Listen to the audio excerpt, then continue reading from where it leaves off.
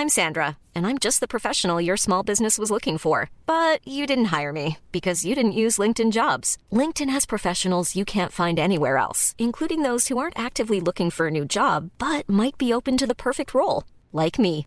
In a given month, over 70% of LinkedIn users don't visit other leading job sites. So if you're not looking on LinkedIn, you'll miss out on great candidates like Sandra. Start hiring professionals like a professional. Post your free job on linkedin.com/people today. Hi, I'm Daniel, founder of Pretty Litter. Cats and cat owners deserve better than any old-fashioned litter. That's why I teamed up with scientists and veterinarians to create Pretty Litter. Its innovative crystal formula has superior odor control and weighs up to 80% less than clay litter. Pretty Litter even monitors health by changing colors to help detect early signs of potential illness. It's the world's smartest kitty litter. Go to prettylitter.com and use code ACAST for 20% off your first order and a free cat toy. Terms and conditions apply. See site for details. Hey there, it's Michelle Norris. I'm host of a podcast called Your Mama's Kitchen. When I travel, I'm usually looking for a way to find a taste of home when I'm not at home. And one of the things I love to do when I am at home is entertain. And Airbnb allows me to do that. When I was in California recently, I rented a house that had a great kitchen. And when we were sitting around the table, we're all thinking, we're in someone else's house. Someone could be in all of our homes as well. If you have a home, but you're not always at home, you have an Airbnb. Your home might be worth more than you think. Find out how much at airbnb.com/host. We are all entitled to sexual health, just as much as physical and mental health. We want to make it easier for folks to find resources. However they engage with us, there's no wrong door. So it's important that people are able to get access to care that is affirming. Talking about what their sex life is, about their concerns, and to make sure they're healthy. Do it for them. Do it for you, Montgomery County. Your sexual health matters. Visit doitforyoumc.org.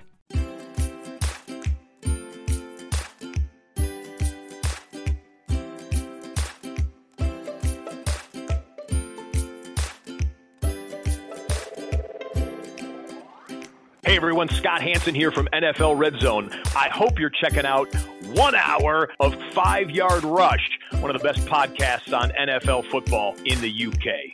Hey, what's going on, Rush Nation? It is time for another special guest episode.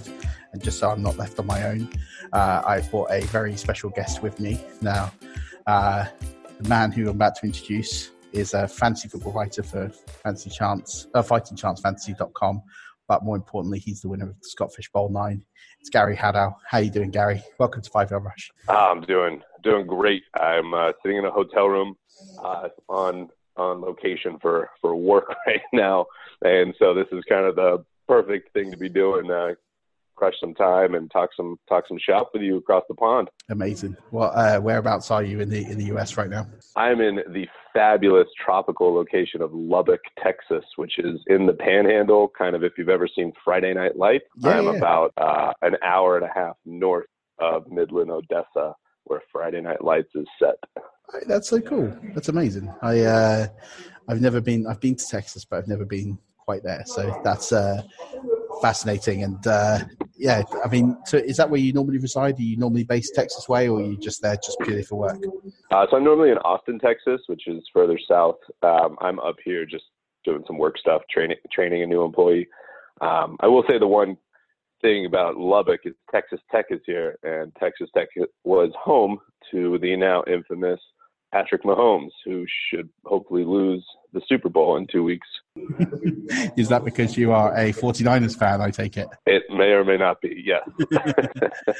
Man, you're having all kinds of a year, aren't you? So first of all, you win the Scott Fish Bowl 9, which we'll get to shortly, but then now your team makes the Super Bowl. I think you should go out there, buy a lottery ticket and hit the jackpot, no doubt, or play some casino games. Yes, definitely.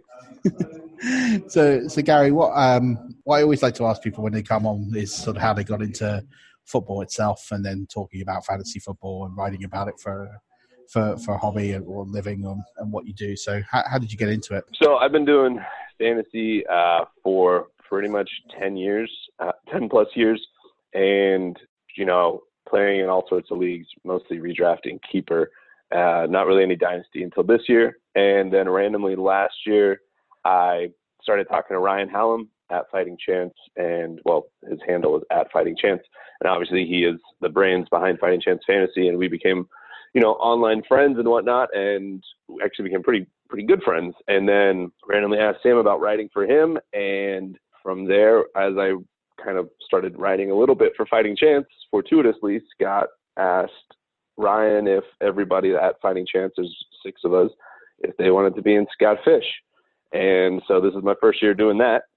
First year writing for Twitter, first year really being on Twitter other than just kind of lurking. Yeah, it's all worked out pretty darn well. Might be the best first year for anybody in the history of entering the space. So, yeah, I guess it's only downhill from here, I'm sorry to tell you.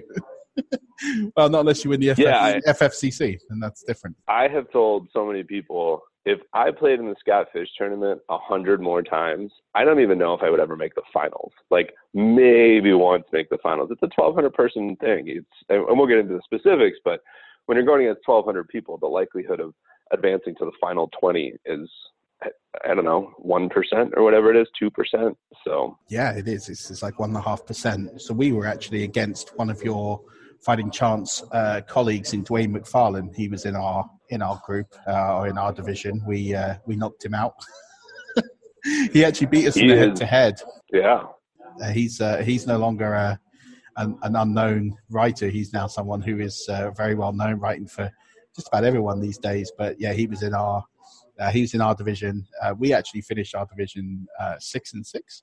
But we top scored in our division by like 100 points. So we ended up getting the bye despite having a 6-6 record. That's same thing with me. I ended up going 7-4, which my roster will explain that later. But went 7-4, but had high points by quite a large margin, I believe.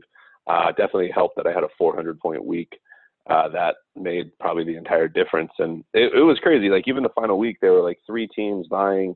I think the way that it played out in week 12, there was one team actually that I think may have gotten close to my points, if I remember correctly. So I wasn't even certain that I was going to advance. So I kind of got pretty confused on that. Luckily I did. And obviously here we are. So skin on my teeth, just making it all happen. It's amazing. What a draw. So yeah, we'll get into Scott Fish Bowl in a bit and into the specifics about who you drafted and everything. But since, you've been doing this for a year, I guess you're one of the better placed people to ask this next question, which is, what advice would you give to people who want to talk about their passion, whether that's fantasy football, soccer, model train sets, skiing, whatever, for a living? Because again, you've only been doing this for the last sort of 12, 15 months or so. Honestly, the biggest advice is, if you're interested in writing, you're interested in talking, whatever it is, you just need to start doing it. Even after Ryan had said, yeah, like, why don't you join Fighting Chance? It took me, I think 6 months. That was around the Super Bowl when I asked, and I put out my first article in May. It's not as if these articles have to be deep dives that you've spent 6 months researching. It literally was just me pushing it off because I was just nervous that I was going to fall flat on my face, which, to be honest, maybe I did, maybe I didn't, who knows.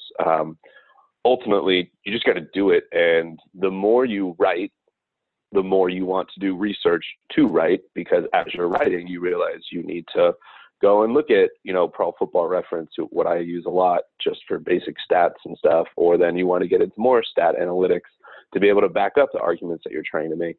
And as you do that, just your entire perception of the game, I think, actually gets a little bit enhanced, because you're trying to elevate the way that you're looking at players so you can talk about the players, so you can sound smart and have people listen or read. And same thing, if you're doing a podcast, just these guys the other week, they were Fantasy in Session. I was on their pod, and they were like, well, we do this pod, but we really want to start writing. And I was like, you guys are writing. You just need to transcribe your pod and then tweak that into, what is sussing out your arguments and whatnot, and your examples. I think the more you do it, the more easy it will become, and you'll just kind of take off. The only difficulty is that we just live in this era of, it's just such a saturated space. Dwayne, you referenced Dwayne McFarlane, he's one of the few people that I've seen that's really kind of elevated and started to get to a point where he is, making a tiny bit of money from it, I believe, jumping from a couple different places. And I know he writes for Football Guys. Everybody else is just kind of doing their thing, and more about the passion and the hobby and trying to just, make yourself better at what we love to do, since, we're all kind of, for lack of a better term, addicted to this thing that is fantasy football. Yeah, absolutely. And I think that's a really key point, is that, we got into this Stop Tonight a couple of years ago, and, we knew we weren't going to make serious money out of it. We still don't make, we get a couple of bucks here and there, but nothing substantial, and it all goes back into the pod anyway. So it's not like we actually take anything home. But ultimately, we know that what we're doing is we're just building a community. And for us, it's about getting to know people who have similar interests as us and getting to speak to interesting people and learn and develop. And we could be doing this 20 years from now, and I probably still might not make a dime. And I'm okay with that, because my day job pays pretty well and I can live. I mean, it'd be nice, don't get me wrong, but if it doesn't happen, I'm not totally bummed out, because the people you get to meet on fantasy Twitter and talk to on podcasts, and I think it's more than enough payment for passion. And I think if you want to do this for a living, then you got to be prepared to go out with that sort of mindset that you're doing it for love first, and not money. Otherwise, you're just set to fail, unless you've got a revolutionary idea of doing things different to everybody else. Exactly, completely agree, and it's very difficult to come up with those revolutionary ideas. But if you have one, then start sussing it out, start getting the data to back it up, start getting the words to get it out there. I think the easiest thing to do is, once you have articles posted somewhere, you post them to Twitter, or if it's about a player, it's about a topic, join into Twitter threads about player discussions. And then when you're dropping kind of your knowledge, you can be like, oh yeah, I just wrote about this. Put it in there, and hopefully, just snowball. You get a couple people looking, a couple more people, a couple hundred people, and all of a sudden you're kind of off to the races and see where it goes. Yeah, absolutely. And you're going to have peaks and troughs, and you'll have a day or one article or one podcast you do that will get a massive spike, and then the next one or one down the line won't get as much traffic, and you have to realize what was good and what wasn't. What did people like? What didn't they like? What was the difference? And learn from that. And it's always peaks and troughs. It's not always rising up arrows, but that's why we do it. Love the grind. So let's talk a little bit about your fantasy season. We're going to take the SFP9 out of it again for a moment, because we know how great that was. You mentioned it's your first year doing Dynasty. So how did your season go? How many sort of leagues did you play in? And did you get any titles? Yeah, so in total, just for Dynasty, I have 3 kind of online Twitter leagues. I did absolutely garbage in them. One of them I kind of punted. I have like 9 picks in the first 2 rounds, so that's exciting for next year. One of them, I just had a mediocre team, had some injuries. And then the other one, the Dynasty startup, it's a super flex, and I managed to take Baker in the 2nd round and OJ Howard in the 4th round. That was kind of the 3rd Dynasty I did, so I wanted to do some variation and just see how it went. So that was great, because that sucked. I mean, Baker should be good moving forward, but OJ Howard, who the heck knows? So that team was just terrible. So I think I got a few first overall picks there. I took over an orphan league, which I'm very excited about. I have the first overall picks. Obviously, orphan teams tend to not be that great. And it's actually my best friend's league. He's been playing in it for 10 years, and they've never actually had someone join. So I was excited, kind of got to take that over almost like in the 2nd or 3rd week of the season and start making moves right away. So that one should be pretty fun. But like I said, so Dynasty isn't my main thing. It's definitely more redraft and actually more so keeper. I'm in 2 big money keeper leagues, 2 keepers and 5 keepers respectively. And then I also this year finally started doing some redraft leagues, and I actually did really well in redraft this year. In my one of my keeper leagues, I set a record for most wins, so that was awesome. And in my other one, I literally missed playoffs because of there's a 4-way tie for 6th place. And I missed playoffs by, I think, 100 points. But had I made playoffs, I was the high scorer for all the playoff weeks. So that's demolishing, because that's definitely my main league. It's my college league that's been going on. It's an 11-year kind of mini dynasty, 5 keepers. So that one kind of got a little gutted from that. But moving up type thing. So we'll see what happens next year. Wow. That really stinks. I had a league like that where similar thing. I lost out on the head-to-head tiebreaker, and then would have won the playoffs. Instead, won the consolation bracket, which is not winning. Definitely not. It's just working out my average. It just boosted my average up. I tried to avoid. So I played in 40 leagues this year across Dynasty and Redraft, and I only made the Toilet Bowl in one, and that was a Dynasty startup similar to you. Tanked, offloaded everything, picked up 5 first-round draft picks this year. So I've got almost half the first round. So feeling pretty good coming into it for this season. But yeah, similar thing to you, OJ Howard. Took Jameis, but it's a super flex, and we had Cam, and Cam went down, and then we had Big Ben was our third option. He went down, so we had to play the rest of the year with Carl Allen for a bit, and then we had just basically whatever QB was going to start that week. I mean, not luckily, but there was an injury most weeks, so you could pick up a Jeff Driscoll for a week, or you could pick, and that's what we resort to doing, which was frustrating, but it was exciting. But what were your big insights for the teams that did well, and then the ones that didn't, that you could take away and sort of process learn for 2020? Yeah.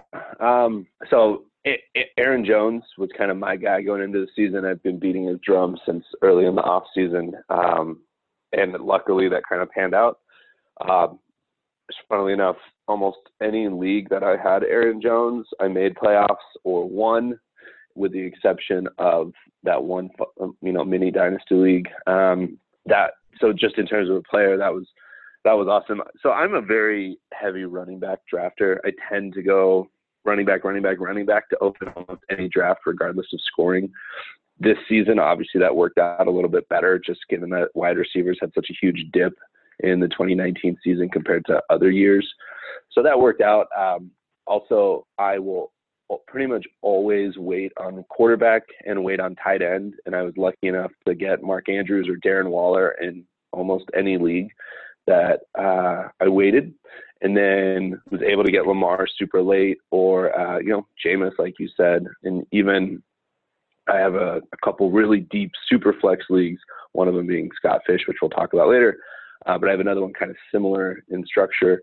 And I was able to get Ryan Tannehill like almost at the very end of my draft, just thinking that Mariota probably wouldn't hold up. And, Tannehill, while I didn't expect him to do what he did, he at least seemed like he still had something. He did okay. And as we've all seen, Adam Gase is a dumpster fire. So maybe there was room to grow for that. And so kind of just lucked out there. And lastly, I've been beating the drum for Ryan Fitzpatrick since like week 7. I think it was when I first wrote an article being like, I'm in love with Ryan Fitzpatrick. Here's why, even if you're going to laugh at me. And dude, I mean, he crushed it. So I had him almost everywhere. I even made a trade to make it look like I was trading for Tyreek Hill, but I got Ryan Fitzpatrick attached to Tyreek Hill in one league. And sure enough, like the guy didn't even have any idea that that's what I was doing. And I traded like Phillip Rivers, Tevin Coleman after his 4-touchdown game, and Mark Andrews to a team that just needed something. And I got Fitzpatrick and Tyreek Hill from him. And it was like, this is awesome. It totally just worked out in my favor. So you and I sound incredibly similar, because my strategies are very similar. I don't believe in drafting tight end, or if I do, pick one up 9th round or later. So I got Austin Hooper, Darren Waller, or Mark Andrews, like you said. I've always been a big Fitz guy, so I decided this year to do a stream of each position and just do it a week-to-week basis and see where I could end up. And I ended up with the QB2 overall behind Lamar, just by streaming it. And the rules were the QB had to be under 30% owned each week. And wow! And that was my rule. So I started off kind of hit and miss, and then round about when Tannehill came in, the last 7 weeks, I think 6 of those weeks was either Ryan Tannehill or Ryan Fitzpatrick, until Ryan Tannehill's ownership went up, and Fitzpatrick's ownership was still at the end of the season under 30% on ESPN. So I played him week 17, for example, against the Patriots. And then it boosted me from QB3 to QB2. And if you look at the names of what I streamed, it was mostly Tannehill, Fitzpatrick. I used Fitzpatrick a bit early on in the season. But, Sam Darnold, when he had that good stretch of games, we're not talking elite quarterbacks here, which is the whole point of the exercise was to work out opportunity cost per position. And it just proved to me all along that there's no point drafting quarterbacks, because if I can outstream every quarterback but the number one, then why would you? It's got to the point where I don't even think I need to draft one unless I fall in love with a guy like a Jameis or a Lamar, for example. But yeah, it's interesting. And I totally agree with that. I think that a lot of people don't necessarily think about what's the net difference? It's kind of like VBD kind of thing, value-based drafting, but like QB1 to QB10, QB10 then to QB20, or maybe in smaller increments of QB10 to QB15, QB15 to QB20, that the net difference on a points per game basis really ends up almost from QB10 to 20 is maybe like 3 or 4 points a game maximum. And if you can just figure out the right matchups, I believe this even stronger for tight end. And I don't actually think that the numbers back me up, but for me, it's after you get past the first 1 or 2 tiers, almost everybody you're just hoping for either a touchdown and maybe, 60 yards maximum. Once you find a guy, you just latch on to him. But ultimately, we don't really know. And so my biggest thing, everybody talks about there's 3 phases of fantasy. Well, I guess 4. There's drafting, there's waivers, there's trades, and then there's roster management. So who are you actually starting and that type of stuff. Assume that who you're starting is pretty difficult to get right or wrong, and you just got to be good at that. Trades, I'm actually not very good at trading. I kind of tried to find ways to package guys to get one big fish and either hurt my bench, but that's because I believe so strongly in my ability to work the waiver wire. Unfortunately, not everybody has the same amount of time to sit and obsess over this stuff. And as soon as a sleeper alert comes through, they're popping open every one of their leagues to see if that guy's available to pick up. And if they are, they're just like, I churn my roster. I like to call it, I churn it like butter. It's just the bottom of my roster. From the moment I draft, even before the season starts, I'll potentially have done 10 or 15 adds and drops, just trying to find the right combination of what I think makes sense. And then obviously week 1 hits, and then it's all gone to shit, and we're just still trying to figure out back to square one. But for me, waivers is really where I build up a lot of stuff. You think about the Ryan Fitzpatricks, Devonta Parker, like if you manage to get him, like in all the leagues that I got him, I won, which is pretty straightforward, right? If you think A.J. Brown in a lot of leagues was on waivers, Darius Slayton had some really good games, Terry McLaurin, those guys are rookies, but there were people that were on the waivers that just ended up being huge. Devin Singletary could have been dropped in a bunch of leagues after he hit his injury bug in the first half of the season. I remember in my main league, Carlos Hyde, it was like a race to who could get to Carlos Hyde first to pick him up. And there was like that 15 seconds, if not 15 minutes, of the news breaking that he was going to the Texans, of everybody rushing to get him. I picked him up and I dropped Darren Waller. I automatically regretted it, and I was trying to figure out how to get Darren Waller. Luckily, I was able to get both, but that's the type of thing where it's just like a random guy that you don't think is going to do much, and then all of a sudden he has his first 1,000-yard season. Absolutely, and especially at tight end.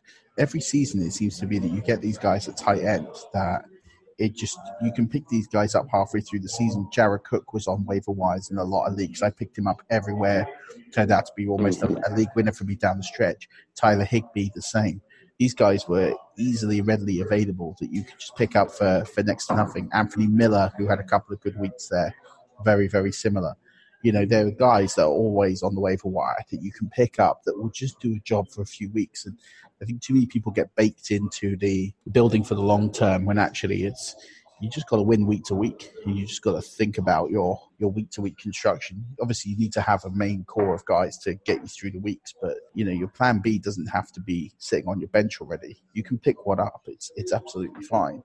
And the key is just not to panic. And if you can not panic and just get through, you'll be fine. It sounds like you and me are very similar in our schools of thought, which I love. And I love the running back first approach because I keep banging the drum that it's the most volatile position. It's the one that goes down. You need to have more depth there because that depth doesn't exist on waiver wires. I mentioned the streaming exercise I did. I only streamed the running back 31 in PPR. Wow. because the availability of choices there. And don't get me wrong, in a couple of situations, I made the wrong move and here and there, and I could have probably boosted that optimally to like maybe the RB26, but not a huge jump. The only guys that really came out late on that would have been helpful were people like Raheem Mostert. There was a couple of guys down the stretch, but it wasn't a ton of players that you could get. So we had a pretty healthy season for running backs compared to last year and stuff. So I totally agree. I'm really curious. Do you know what your wide receiver stream number would be? My wide receiver number wasn't too far from my running back number. It was 30. It was good until the last few weeks of the season. So I was actually trending up quite nicely, but then the last week killed me. So week 16, I had Anthony Miller and he got injured in the first quarter. So that 1.2 that he got absolutely bombed me from 24 to 30 in that final week. But second half of the season, it was trending quite well. So I went with, for example, James Washington, Darius Slayton, as you mentioned, Zach Pascal when he was the only player there. I had Kenny Stills, Cole Beasley for a bit. But at the start of the season, I had sort of week 4, DJ Chark was under 30% owned. So I picked him up and he had a couple of nice weeks for me there before he dipped off. But I picked up well towards the end of the season when guys were getting injured and it was just left with James Washington and was on him for one of his big weeks. And then Miller, week 16, bombed me from 24 to 30. But it's still, even then, if it had been optimal, I would have finished the wide receiver 24, which is, okay, fine. You've got a low-end wide receiver 2, which you've streamed, but there's still 23 other guys you've kind of lost to there. So whether you've got tight ends, I finished at the tight end 7. I was higher than that, but it was just towards the end that everybody got injured, that the availability of everyone went up. So I had to start like RSJ and Ryan Griffin towards the end because there was just no one else to kind of start down the stretch. But no, it's fascinating. So your approach is very similar to mine. You build with running backs because the scarcity's there.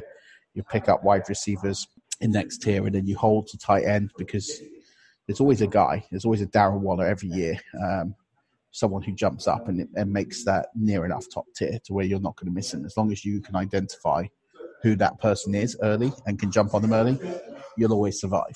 Yeah, totally. So let's talk about the Scott Fish Bowl then. So as you mentioned, it was your first year and you won it. It was our first year.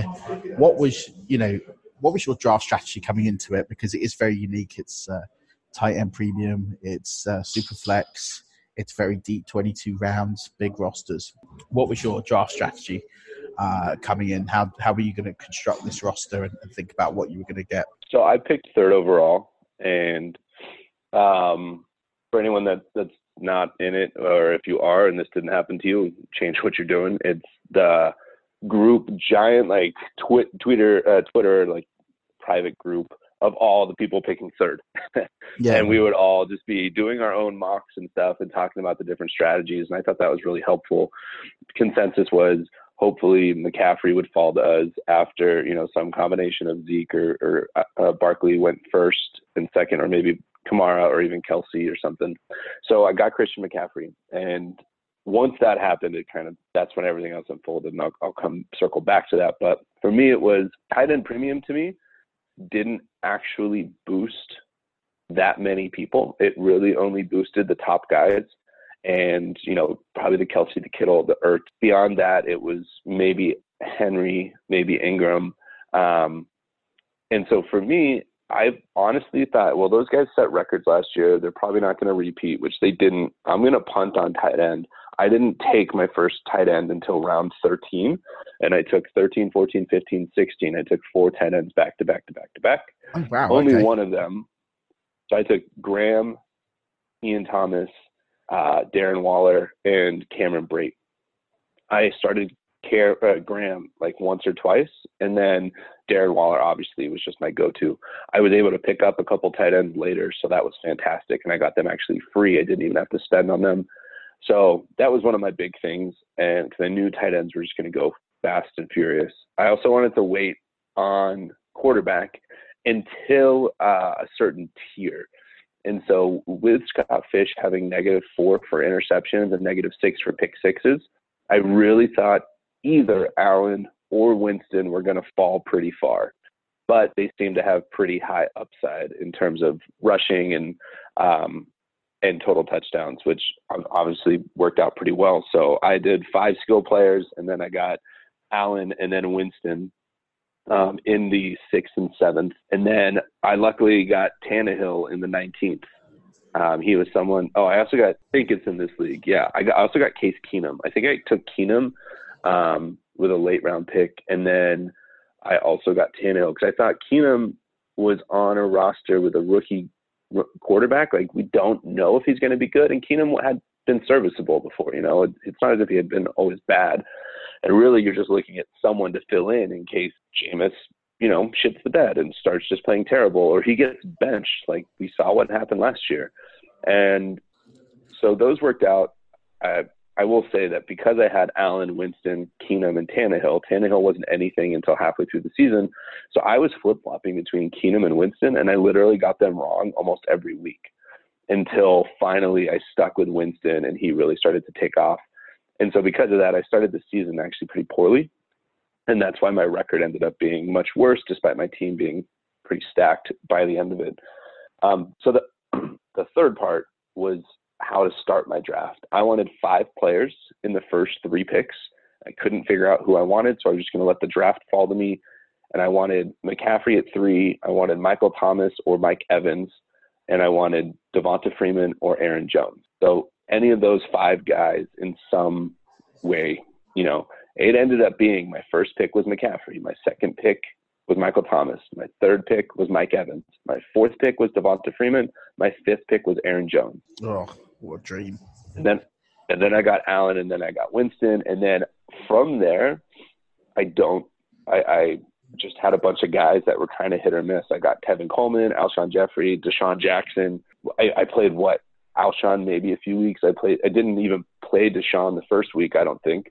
And Tevin Coleman, I kind of played, and he did okay with the exception of a couple blow-up games. He was never terrible, but never that fantastic. And the rest of my roster was just kind of, whatever it was. But because I had this nucleus of 2 record setters of McCaffrey and Michael Thomas, that definitely helped. Those guys got 40 to 50 points more often than not. And then I had Aaron Jones, and the value on Aaron Jones was just fantastic. But that was at least my draft, was kind of the 3 things. So wait late on tight end, wait on QB, and, go specifically for those guys who I just lucked out being able to get. I don't think I could really repeat that per se. I could just kind of hope that things worked out in my favor. No, absolutely.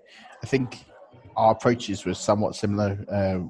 We changed slightly on quarterback. Given the fact it was super flex, we held slightly more value. So we drafted at the 104 spot, and McCaffrey fell to us at the 104. So we obviously snapped in. And then we took Gurley at the 209 because I just didn't believe. When the arthritis reports came out, I was like, if he's hurt, but he's playing. Played preseason. Like, he's not hurt. It just turned out that the Rams used him wrong. And, they've even come out and admitted that. I wasn't as put off with the injury report, especially at the 209. But then I was really high on Rodgers coming in. I believed he could be the QB1 with that new offense. He'd be unleashed. So we took him at the 304, which turned out to be a disaster pick. And then we went running back again. So we took 4 running backs in the first 6 rounds. We took McCaffrey, Gurley, Johnson, and Philip Lindsay in the 6th round. And then our 5th round pick was Lamar Jackson. We wanted to balance between a pocket passer and a running quarterback. So we wanted, because then that way you've got a guy with a pretty safe floor because he rushes versus what could be an elite player at sort of a traditional quarterback. And that was our strategy going in. Which, if Aaron Rodgers had been anywhere near where we projected him to be, would have been brilliant. But Lamar kind of got us through. So we didn't take our first wide receiver till round 7, and we got Cooper Kupp, which worked out well. And then we took Nick Foles, which didn't work out as our 3rd QB, and we didn't take any other QBs. So it meant we had to spend all our fab on Matt Barkley when he came in for Patrick Mahomes to cover the bye weeks. It's worked out. I mean, it did what it needed to do. And then we had a run of wide receivers, and then we didn't go tight end until 12th round. And we took Jack Doyle. But the real steal was we took Will Dissly with the 19th round pick, which until he got injured, he was a tight end 2, tight end 3 overall until he got injured. So it was working out really nicely. And then when he went injured, we started to really hit the fan. And then unfortunately for us, if we had made it through the first round of the playoffs, we had that sort of nucleus of team that could have been devastating, because we also drafted in the 16th round. We had Deebo Samuel, who didn't start well, but he kicked on. Championship week, we had Dion Lewis on our bench. So he was someone that we could have brought in when Henry went down, and he wouldn't have had a bad week. Mm-hmm. We drafted DeMarcus Robinson with the 21st pick, 21st round. So, we hit some guys late on in that draft that worked out, but unfortunately, we just had 2 really bad weeks. And unfortunately, one of them was in the playoffs. And we missed because we actually picked up Mostert as well. So we picked him up and unfortunately didn't start him. And had we started him over, I can't remember who we didn't start over him. It was kind of a game time decision, and decided to bench Mostert. And we got knocked out by Darius Slayton's monster game on Monday Night Football. So the guy who was like 17th in that playoff week ended up jumping and booting us out of the bubble spot at 10. So we got eliminated in 11th on the bubble because Darius Slayton had like 50 points or something like that. And had he gone for a few less yards, then we would have made it. And I mean, I don't think we would have won, but I think we would have got close. But these things happen. That's why we love the Scott Fish Bowl. The great thing about the Scott Fish Bowl is the heavy hitters. So in terms of the guys who've been doing this for a long time, did you have any sort of big superstars or somewhat famous fantasy names in your division that you knocked out as a result? Yeah, the biggest, and he and I were just battling nonstop, probably was Justin Boone. Oh my gosh, I am totally blanking. I'm trying to get into it right now. There we go. So Justin Boone's with The Score.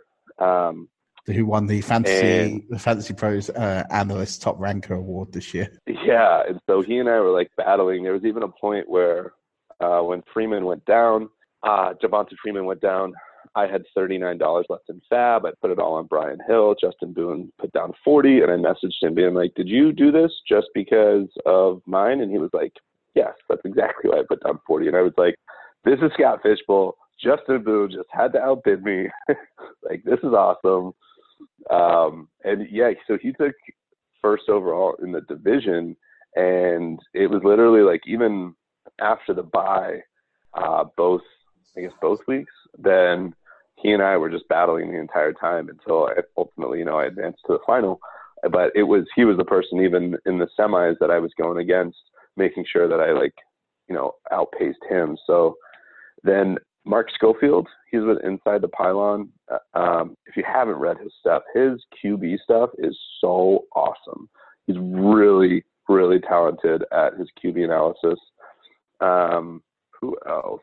We got someone from RotoViz, a few fans, Dynasty Trade Calculator, Fake Pigskin. He's from Ireland, so another one across the pond.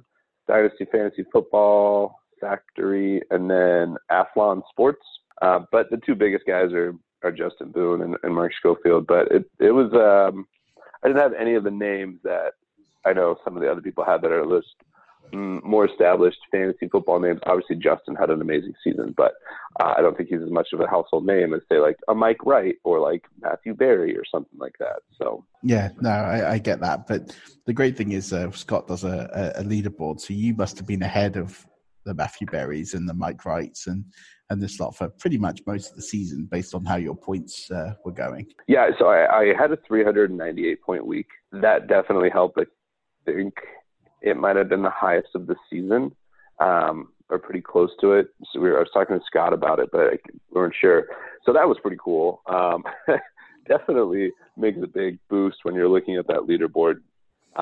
And honestly, I mean, the best thing to me is, like, I still talk to a bunch of these people. Obviously, I talk to them, on Twitter threads and whatnot, but also just like in DMs and whatnot. I'm not as if I'm like best friends with them. I know some of the divisions maybe have gotten a little bit closer and stuff, but just the availability to have these people to bounce off ideas. Dan Cook, who's with Dynasty Fantasy Factory, he does really big IDP work. And so I have a couple leagues that have IDP heavy stuff. So I reach out to him regularly anytime that I have IDP questions. And it's just like, those are the type of nuances that prior to that, I didn't really have go-to people that I could ask questions for and kind of, become friends with. So it's definitely a great thing that Scott does in organizing this and really bringing the giant FF community together in various ways. Yeah, absolutely. And we met some great people in it. Dwayne being probably the closest we grew to anybody in our division. And he's someone I message quite a lot on Twitter. He's been on the show a couple of times, but because a couple of times I love his utilization report, and there's a couple of times of like flip-flopping a decision. I'm like, can you share this bit of your utilization report with me? He's like, yeah, of course. And he'll answer some questions. He's great like that. And through him and then other people, and it's just such a great tournament. We've wanted to be in it the last couple of years. This year we finally got there, and it's just amazing to be part of. So amazing he does. I'm glad Scott's recently been rewarded by the FSGA for Humanitarian of the Year, or I don't know what the official award is, but due to how much money the Scott Fish Bowl raises, which is around about $40,000 a year or something like that. It's amazing what he does, and the pictures of him shopping for Toys for Tots, etc. So it's just incredible. So let's talk about the playoffs. You get through. I assume you got the bye through points, or did you have to play in week 13? No, I got bye through points. Luckily. Yeah. So you get to week 14. So you're down to the last 400. I think at this stage, or is it 200? Last 200, I think it is. I always get thrown off by it. I think it's the last 240. That's the top. It's the top. The top two advance. Yeah. Yeah. So the last 20%, not 2%. Last 20%. So yeah. So 240 remaining. At that point, did you feel confident that you were going to win? Did you think like, I've got a chance here? What were you sort of thinking when you're entering the playoffs of week 14? Man, honestly, I don't know if anybody can be confident going into this stuff. It's so difficult just because you know how many people you're playing against, and it just seems kind of crazy that you're even there. And so I don't know. At week 14, I was like, I think you have to finish top 2 out of 20. And I was like, I guess there's a chance. And then I just had a couple guys that kind of put up big numbers. I know that I ended up outscoring. I think Justin Boone was the next closest, and I outscored him by about 40 points. I had really good weeks from Tannehill and Winston, so that made a big difference. And I think Aaron Jones had a huge week. It's tough, though. I had Alshon go down and get 0 in that week. And that definitely, anytime that happens, you're like, well, what the heck was I thinking? You're always second guessing everything. I had Darius Slayton. That's his Monday Night Football game. I had him on my bench and was like, this is nuts. I'm going to lose. This is terrible. When actually, I ended up winning by 40 points. And so at least that worked out. I will say week 15 was way more intense because week 15, so you have to be top 2 in week 14, but in week 15, you're playing a championship. It's you versus 12 people. And so it's like, oh my gosh, to even get to the finals, I have to win a championship and then win a championship, right? And I was like, I don't know if this is going to happen. This just doesn't seem like it's possible. And, tracking the scoring is a little bit difficult, mostly because, it has to get updated on the site. There's not an easy way to kind of be tracking everybody. But luckily, I had Jameis Winston go off. Luckily, because, the way that it works is that you're really the top person from most divisions. And so if for fab purposes and picking up players, there's not a lot of people also picking up players. So I picked up Brashad Perryman and started Brashad Perryman.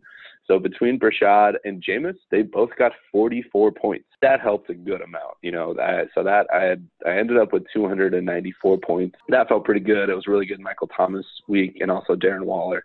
Plus Ryan Tannehill at this point was just playing pretty well. So luckily that all worked out. And if you look at the live scoring on the MFL site for Scott Fish, you can actually see your potential points.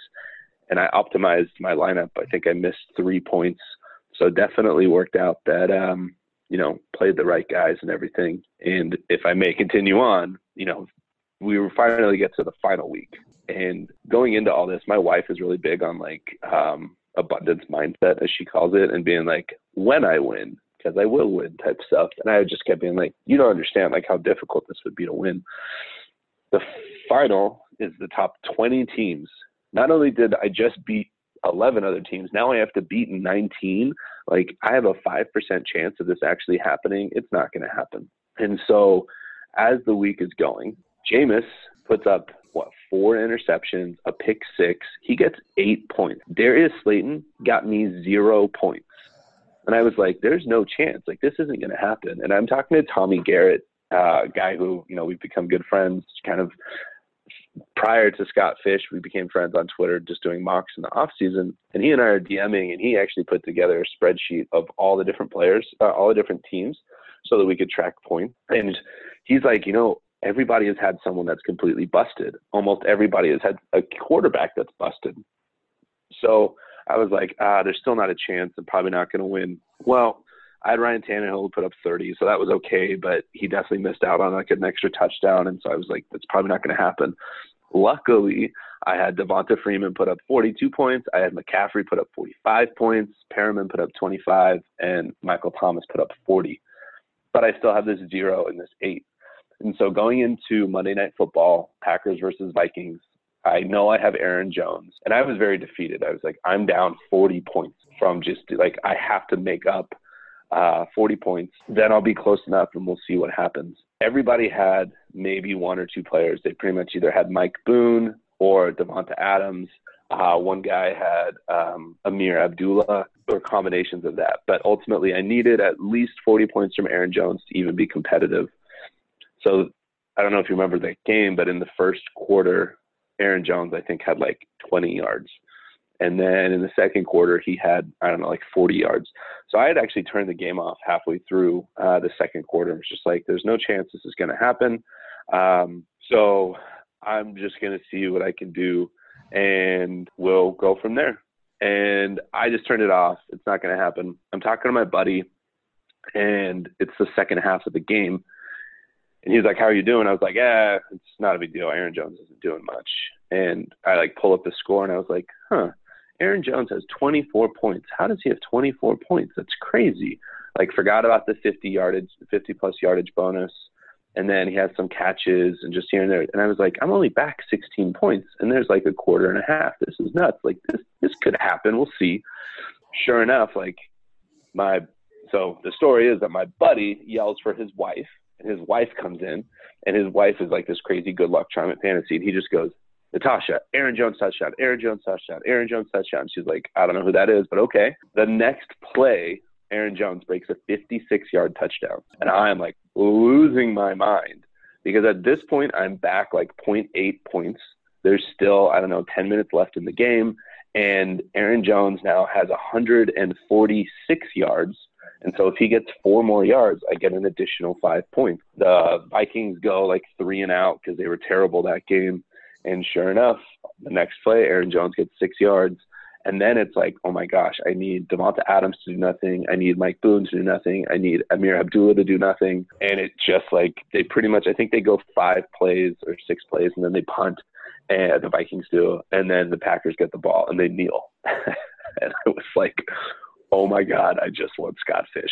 This is the craziest thing. Totally thought I was down and out. And here I am with Aaron Jones getting exactly 47 points. That's incredible. I saw the video that your wife posted of you. I think it must have been a couple of minutes after you'd won it, or it was in the moment. I mean, talk us through that. Oh yeah, dude. I'm just losing my mind. Especially just everything that I had said, just a series of events that had led up to all of a sudden this happening, and the genuine disbelief that this had actually occurred. And my wife started recording.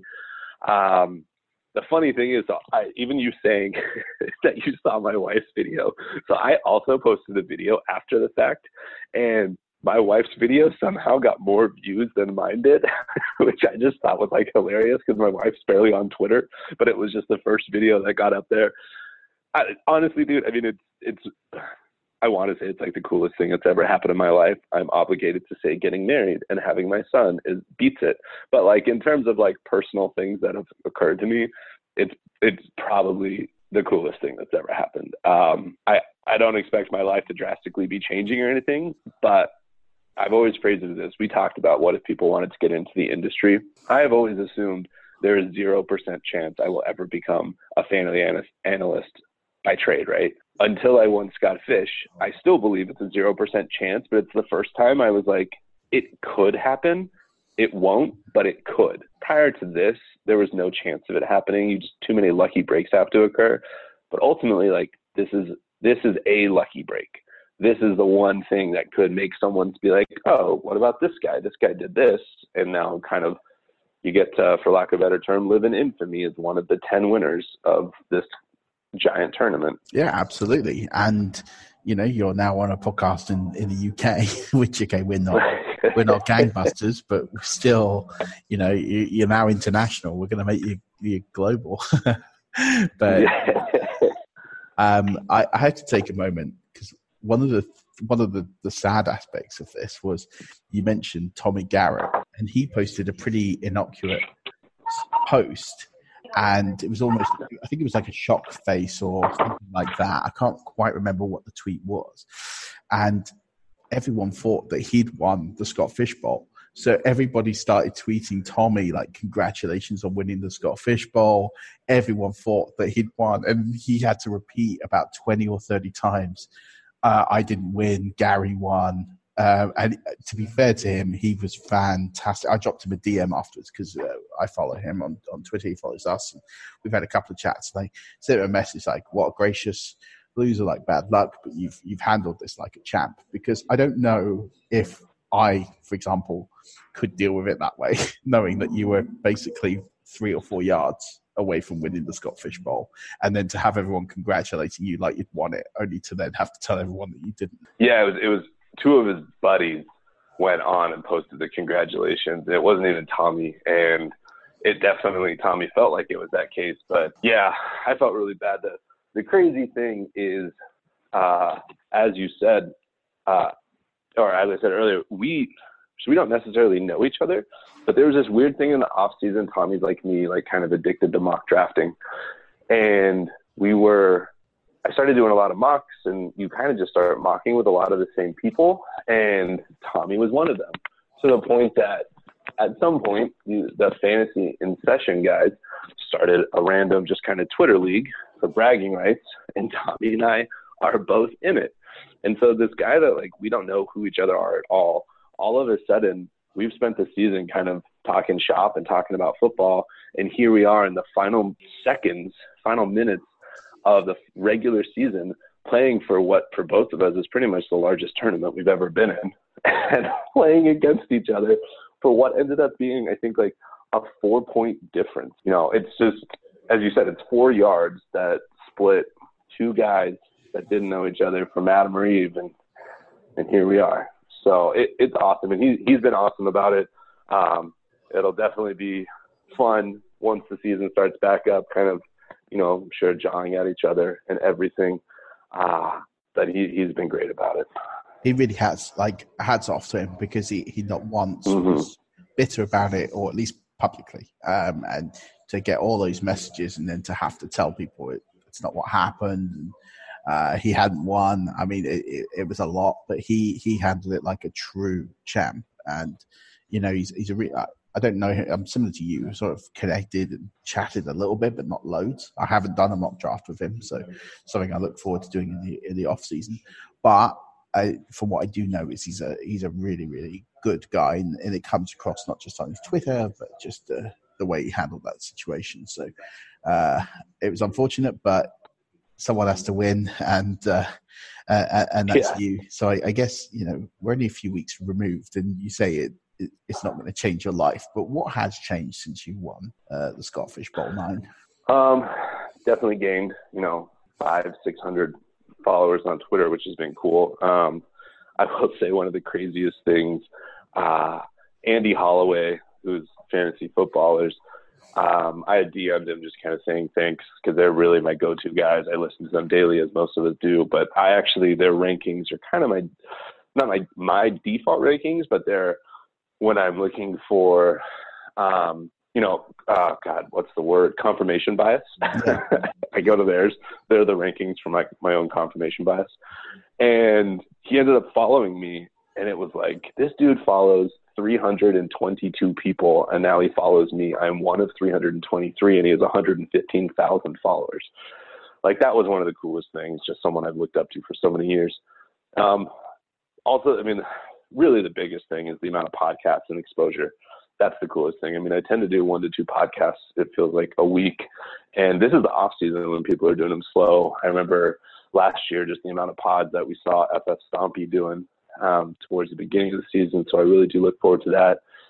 And I don't know if it's the right way to say it, but ultimately, like, this is something that we take to be such pride. Like, really, it's my main hobby. You know, I have my family, I have work, and then I have fantasy football. I just love it. And to kind of have the validation that, like, in some respects, yeah, I totally got lucky, and I am very aware of that. But also, like, I got lucky, but it's also validation that I do know what I'm doing. It's cool. The weirdest thing is that my friends in real life, only like 1 or 2 of them even know what it is.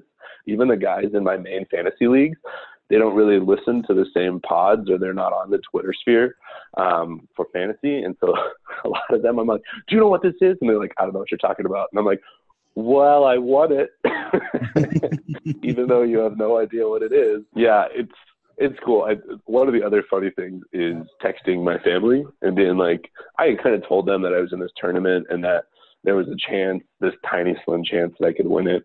And they were like, oh, so you win lots of money? No, I kind of just win infamy and recognition. And they're like, okay. And then when I finally won it, they're just like, way to go, Gary. Like, that's cool.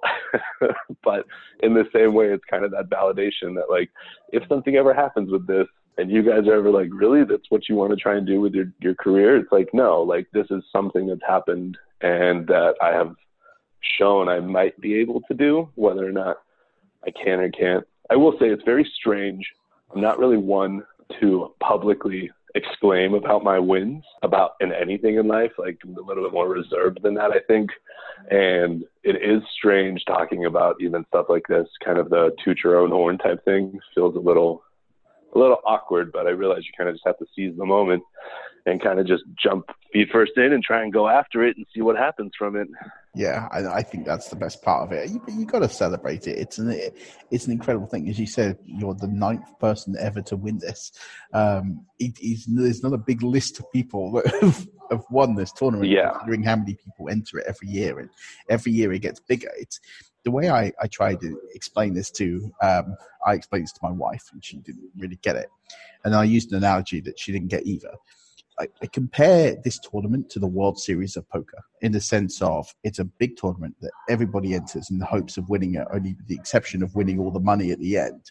But it's because you've got these big celebrity people in the industry. Like, everybody knows who Matthew Berry is. Everyone knows who Adam Rank is. Everybody knows who the fantasy footballers are if they've ever played the fantasy football league. And, they might not know, the Justin Boons or etc. But you've got these guys who are seasoned professionals, and then you've got people like us who we write and we have a passion and we're involved and we get entries through what we do. But then you also have just regular fans who just win entries, who aren't affiliated with any kind of fantasy football. They just play and they get an entry through some medium or however. And then you got a few celebrities in there, like James Roday from Psych was in there. So that's how I likened it when I explain it to people. And that analogy kind of tends to work with people. But even so, yeah, you're right. You don't get the money, or you do get a few prizes. What did you actually get for winning? So so far I have received, oh my gosh, I'm going to butcher people's names. Let me just pull them up so that I don't mess with it. I received $250 in donation to the MVP of my team, which has been pretty crazy, about Michael Gelkin. He's actually a beat writer for the Cowboys. So he set that up with Scott. And so they donated to the Boys and Girls Club of Green Bay for Aaron Jones, being that he won me it So I went with him as the MVP. Obviously, there was McCaffrey or Thomas, but given the actual winning circumstances. And then I will get a trophy, which looks super awesome, coming from TrophySmack.com. And that will actually have a fishbowl on it that we will be putting a fish in. My son, I'm sure, will be very excited, and so will my cats. And then I get a trophy belt. I will at some point also be getting $250. That's just all this stuff's donated, right? I'm sure that there will be some other prizes that's interesting. Some of the other like runner-up prizes are like a lifetime subscription to Football Guys and stuff like that, which I would obviously love to have. I don't actually pay for any subscription sites just because I think there's so much information out there. But as you meet and talk to these bigger fish, you definitely realize like some of them are probably worthwhile paying for their stuff. JJ or Joe Dolan, I think he writes with Football Guys, right? Or he used to. He was with. I knew this. He's with Fantasy Free Agents right now. He's Fantasy Free Agents, and then he's got a new venture he's going to be launching, which he hasn't told anybody about yet. Well, we won't ruin that then. But he mentioned it on his podcast. He hasn't announced what it is, but he's got a new venture that's coming out. He was telling us that he's got a new venture coming out. They're just getting ready to sign the legals. That actually Fantasy Free Agents was a stopgap. It wasn't something they were planning to do. They had this new venture, but not all the legals got done in time for the season. So Fantasy Free Agents came about as just we've got to do something for the year. And then they ended up getting massive amount of downloads. And, he was saying how much it's really validated his own self-worth, because he always felt that he wasn't someone who perhaps deserved the kind of recognition that he's had, because he always feels like he's not as good as as people think he is, and he's still got an element of that. But I think it helped he said it helped his mental health and his ability to really focus and self-worth, etc. So, but yeah, there's quite a few guys who have some great content out there. You've got Establish the Run. You've got, as you mentioned, Football Guys is a subscription that we were luckily gifted this year, and it's fantastic. It's a great resource. So hopefully, I'm sure someone's got to hook you up with that. For winning the Scott Fish Bowl, I think you deserve a lifetime subscription to Football Guys. There's one that the guy just reached out about the other day, and it sounds like such a cool idea. So CPMC Dynasty Forecast podcast. Let me just pull up their actual thing so I don't butcher this. It is, these guys created kind of a service where you pay and they end up doing a podcast, an hour-long podcast about your dynasty league in the off season. And they look at like power rankings for your league. They look at like weak spots for each team. They look at maybe do a mock draft for the teams, or they review like if you've already had your rookie draft. And so they do a whole hour for it. And so yeah, it's Fantasy Football Dynasty Forecasters. And so I told you I joined this like 10-year dynasty league that I happened to kind of get in. And actually it's a crazy story because one of the guys got diagnosed with a potentially terminal disease. And so he just said he didn't have the time to focus on it, even though like it's his favorite league. So I got offered to take over for him. He ended up coming back and being like, I think I do have time. And I was like, I'll give up my spot. Like, it's obviously your team, but I had made a bunch of moves already.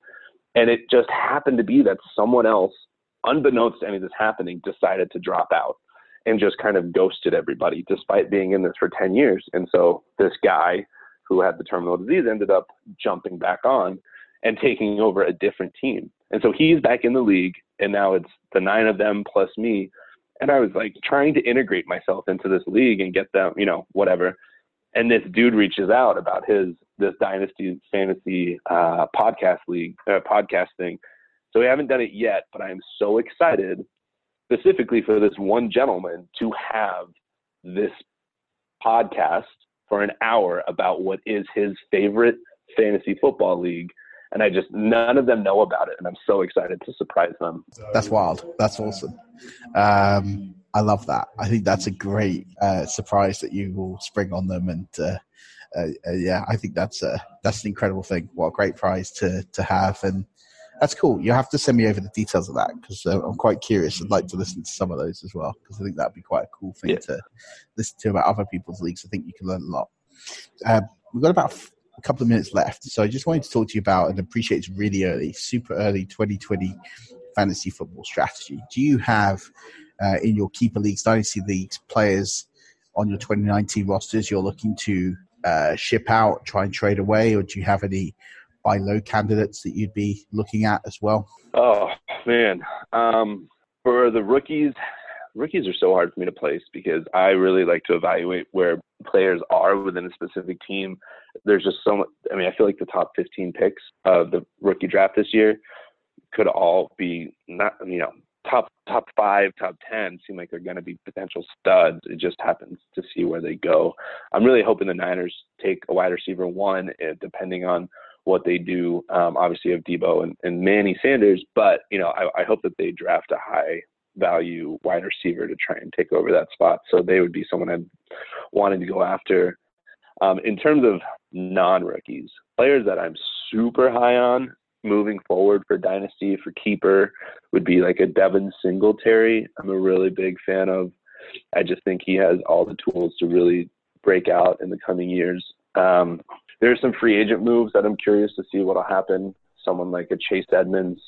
Obviously, Raheem Mostert just had his really big game, but I'm really excited that I have him on a couple of rosters where he might be a keeper. Obviously, the San Francisco backfield is kind of crazy. Away from running backs, someone like a Mike Gesicki, I'm very curious to see if he's able to finally put it together. Tight ends take a little bit of time to blossom, and he seemed to start really putting it together. And as everybody will always say, he's a spark freak and one of the best athletes in the league and all this stuff. So that'll be curious. Someone that I'm down on would probably be like a James Conner. I'm nervous that James Conner has worked his way out of a starting role, or at least has definitely just placed himself in a full-on committee, because you can tell that you can't really trust him due to injuries. Someone similar to that, I've said this on another pod, but I'll default to it, is Kerryon Johnson. I'm nervous that Kerryon Johnson's never going to get the workload he needs, either under Patricia, or if he does get it, he'll just continue to get injured. I don't know if it's necessarily he's injury prone, but it definitely seems that way. Some people would have said that about Dalvin Cook, and look what he did. I think that Kerryon Johnson is all the talent in the world, but if you can't stay healthy and you keep getting, especially ankle stuff, lower leg stuff, it kind of just compounds over and over. Yeah, I think off the top of my head right now, those are the players that I'm definitely going for or staying away from moving forward. Yeah, I think that's a pretty wise list. My co-host Stocks is massively high on Kerryon Johnson, so we had quite a lot of teams we co-owned.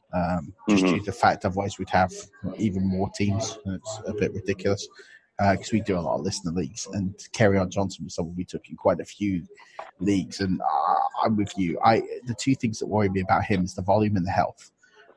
It's the same reason why I've never drafted Dalvin Cook, but next year I'd consider it, because until he plays 14, 15 games, I don't want to know, because you can't be taking a running back in the first 3 rounds and that player going down for subsequent time. And I always hate that, because I think that's just they're the only rounds I tend to go a little bit safe. I don't mind looking for upside, but I need to know they're going to play. And that's my one worry one or two worries with Kerryon. But I'm similar to you in your thinking, in the sense of I think Singletary can break out. The one worry with him is touchdowns. If Josh Allen can learn to not hog them all himself, that would be good. And the other one is I really love Miles Sanders. He was someone I targeted in a lot of rookie drafts last year, especially now with Jordan Howard going to free agency and in the hopes that he doesn't sign.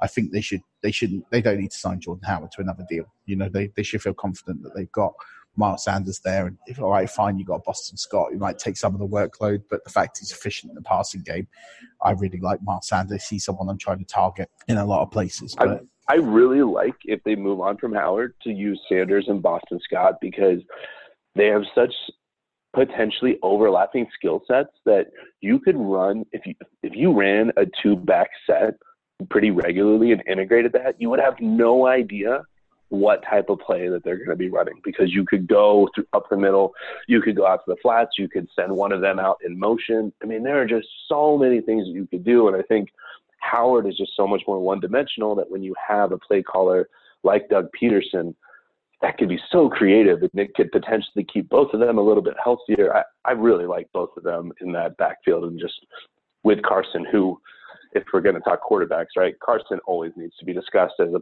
possible top 5 finisher, given what he's done and just how wrecked they were with injuries all season. Yeah, he's another one for me. It's health with him, and appreciate a lot of people jumped on him in the playoffs, which was ridiculous because it was a hard hit. That's a game hit that doesn't prescribe to his injury record. You know, if someone hits you helmet to helmet and you get knocked out of the game, that's got nothing to do with what's happened previously. But he's another one. But given the fact I can't see him going before the 9th, 10th round, he's someone that is fairly interesting in drafts, provided that they get some weapons there. Because if it's just going to be Deshaun and Nelson Aguilar, and Alshon, if Alshon's still going to be there, you know, it's interesting to see. They need to get some weapons there. I'm really disappointed they didn't use J.J. Arcega-Whiteside more, given the draft capital they put into him, because I like him as a prospect. I think he's someone that he gets good separation. He's got good catch radius. It's just you got to use him and put him out there. But we will see coming into the season. But this has been a lot of fun, Gary, and I'd love to have you back before the season starts just to go through a bit more your thinking and process. Maybe before the Scott Fish Bowl starts, Scott Fish Bowl 10, we can have you on and talk about your strategy and process for what you're thinking, if that's all right with you. Yeah, I would absolutely love to. It's always nice talking to someone from the UK. We didn't actually address it. I kind of forgot at the intro. I'm actually from the UK. I am kind of the bastard Englishman. My entire family is from Scotland, but I was born in Hemel Hempstead and been in the US for about 30 years now. But my entire family is pretty much born in either South Glasgow or my family lives in Dundee. Outside of, they're kind of all coalesced there. Other than my parents, my brother, my sister, and I, and now we've been in the States for about 30 years. So it's really fun. Definitely talking with you and this whole going international thing. So I'm always down to chat. Amazing. Well, that's great. And I know Hemel Hempstead well. I grew up in just outside Potters Bar. So I know North London quite well. And I know it's more Hertfordshire, but it's a cool place to grow up. So that's amazing. Why don't you tell everyone where they can find your work, where you are on Twitter, where they can potentially ask you questions and reach out and talk to you? So I'm at fightingchancefantasy.com. You can follow me on Twitter at GaryHaddow1. That's the number 1. So it's GaryHaddow, the number 1. And, other good follow would be at Fighting Chance. That's Ryan Hallam. He's the gentleman that started Fighting Chance Fantasy. And there's a few of us also that right there in the season. In the off season, I'll probably just be doing some general player stuff. I kind of like to do higher level things in the off season and then slowly get into more concrete player stuff as the off season progresses. And then in the season, I do like a weekly waiver column, which I always think are pretty generic things, but they're fun to do. And then there's a roundtable discussion that we do weekly and a parlay thing that we do, just looking at picking against spreads. All pretty much fun stuff. We're just a bunch of people that are just guys and gals that are having a good time, just writing about fantasy, doing what we like to do. So come check us out. And to be honest, I'm hoping after the Super Bowl to probably start a podcast with one of the guys, Kevin Tompkins, and kind of see where we go from there. So yeah, just kind of take this wild ride as we move forward. Well, when you do start your podcast, make sure you drop me a link. I'd love to listen and check it out. And love to support it as well and send over and give it some shares and some follows and get it up and running, because anyone that wins the Scott Fish Bowl has got my attention automatically. We will definitely be having you on, to be honest. So, I should just say my wife is texting me pictures. My belt arrived, my wrestling belt. I don't know if I referenced that as one of the prizes. Yeah, so that just arrived in the mail today. So it'll be interesting. I just DM'd you pictures of it so you can see, and I'll post some on Twitter as soon as I get a chance here. But it's quite exciting. What a perfect way to finish off this podcast without arriving. That is awesome. That is a really cool. That is a really cool belt. Yeah, I'll retweet it when you repost. When you post it out, I'll retweet it, and so our listeners can follow it. But that's quite incredible. Well, this has been an absolute pleasure. I look forward to talking again. We'll definitely stay in touch in the off season. Any mocks, invite me or I invite you.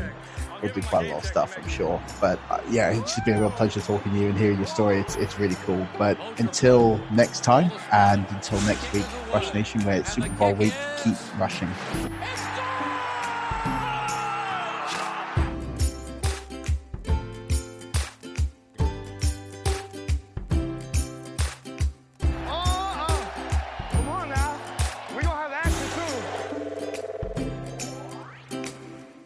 HIV is still an issue in Montgomery County. The more open we're able to talk about HIV, we treat it like any other health prevention. PrEP stands for pre-exposure prophylaxis. People who are not HIV positive, who may be at high risk for contracting the disease. This is a good choice for you. It's just a way for you to sort of take control and say, I'm going to do this to protect myself. Do it for them. Do it for you, Montgomery County. Learn more about PrEP, the HIV prevention medication. Visit doitforyoumc.org. Hi, I'm Daniel, founder of Pretty Litter. Cats and cat owners deserve better than any old-fashioned litter. That's why I teamed up with scientists and veterinarians to create Pretty Litter. Its innovative crystal formula has superior odor control and weighs up to 80% less than clay litter. Pretty Litter even monitors health by changing colors to help detect early signs of potential illness. It's the world's smartest kitty litter. Go to prettylitter.com and use code ACAST for 20% off your first order and a free cat toy. Terms and conditions apply. See site for details. Hi, I'm Daniel, founder of Pretty Litter. Cats and cat owners deserve better than any old-fashioned litter. That's why I teamed up with scientists and veterinarians to create Pretty Litter. Its innovative crystal formula has superior odor control and weighs up to 80% less than clay litter. Pretty Litter even monitors health by changing colors to help detect early signs of potential illness. It's the world's smartest kitty litter. Go to prettylitter.com and use code ACAST for 20% off your first order and a free cat toy. Terms and conditions apply. See site for details.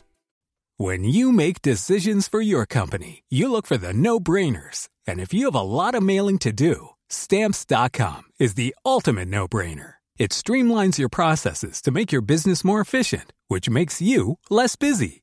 Mail checks, invoices, legal documents, and everything you need to keep your business running with Stamps.com. Seamlessly connect with every major marketplace and shopping cart. Schedule package pickups and see your cheapest and fastest shipping options from different carriers, with rates up to 89% off USPS and UPS rates. And with the Stamps.com mobile app, you can take care of mailing and shipping wherever you are. Make the same no-brainer decision as over 1 million other businesses with Stamps.com. Sign up with code PROGRAM for a 4-week trial, plus free postage and a free digital scale. No long-term commitments or contracts. That's Stamps.com. Code PROGRAM.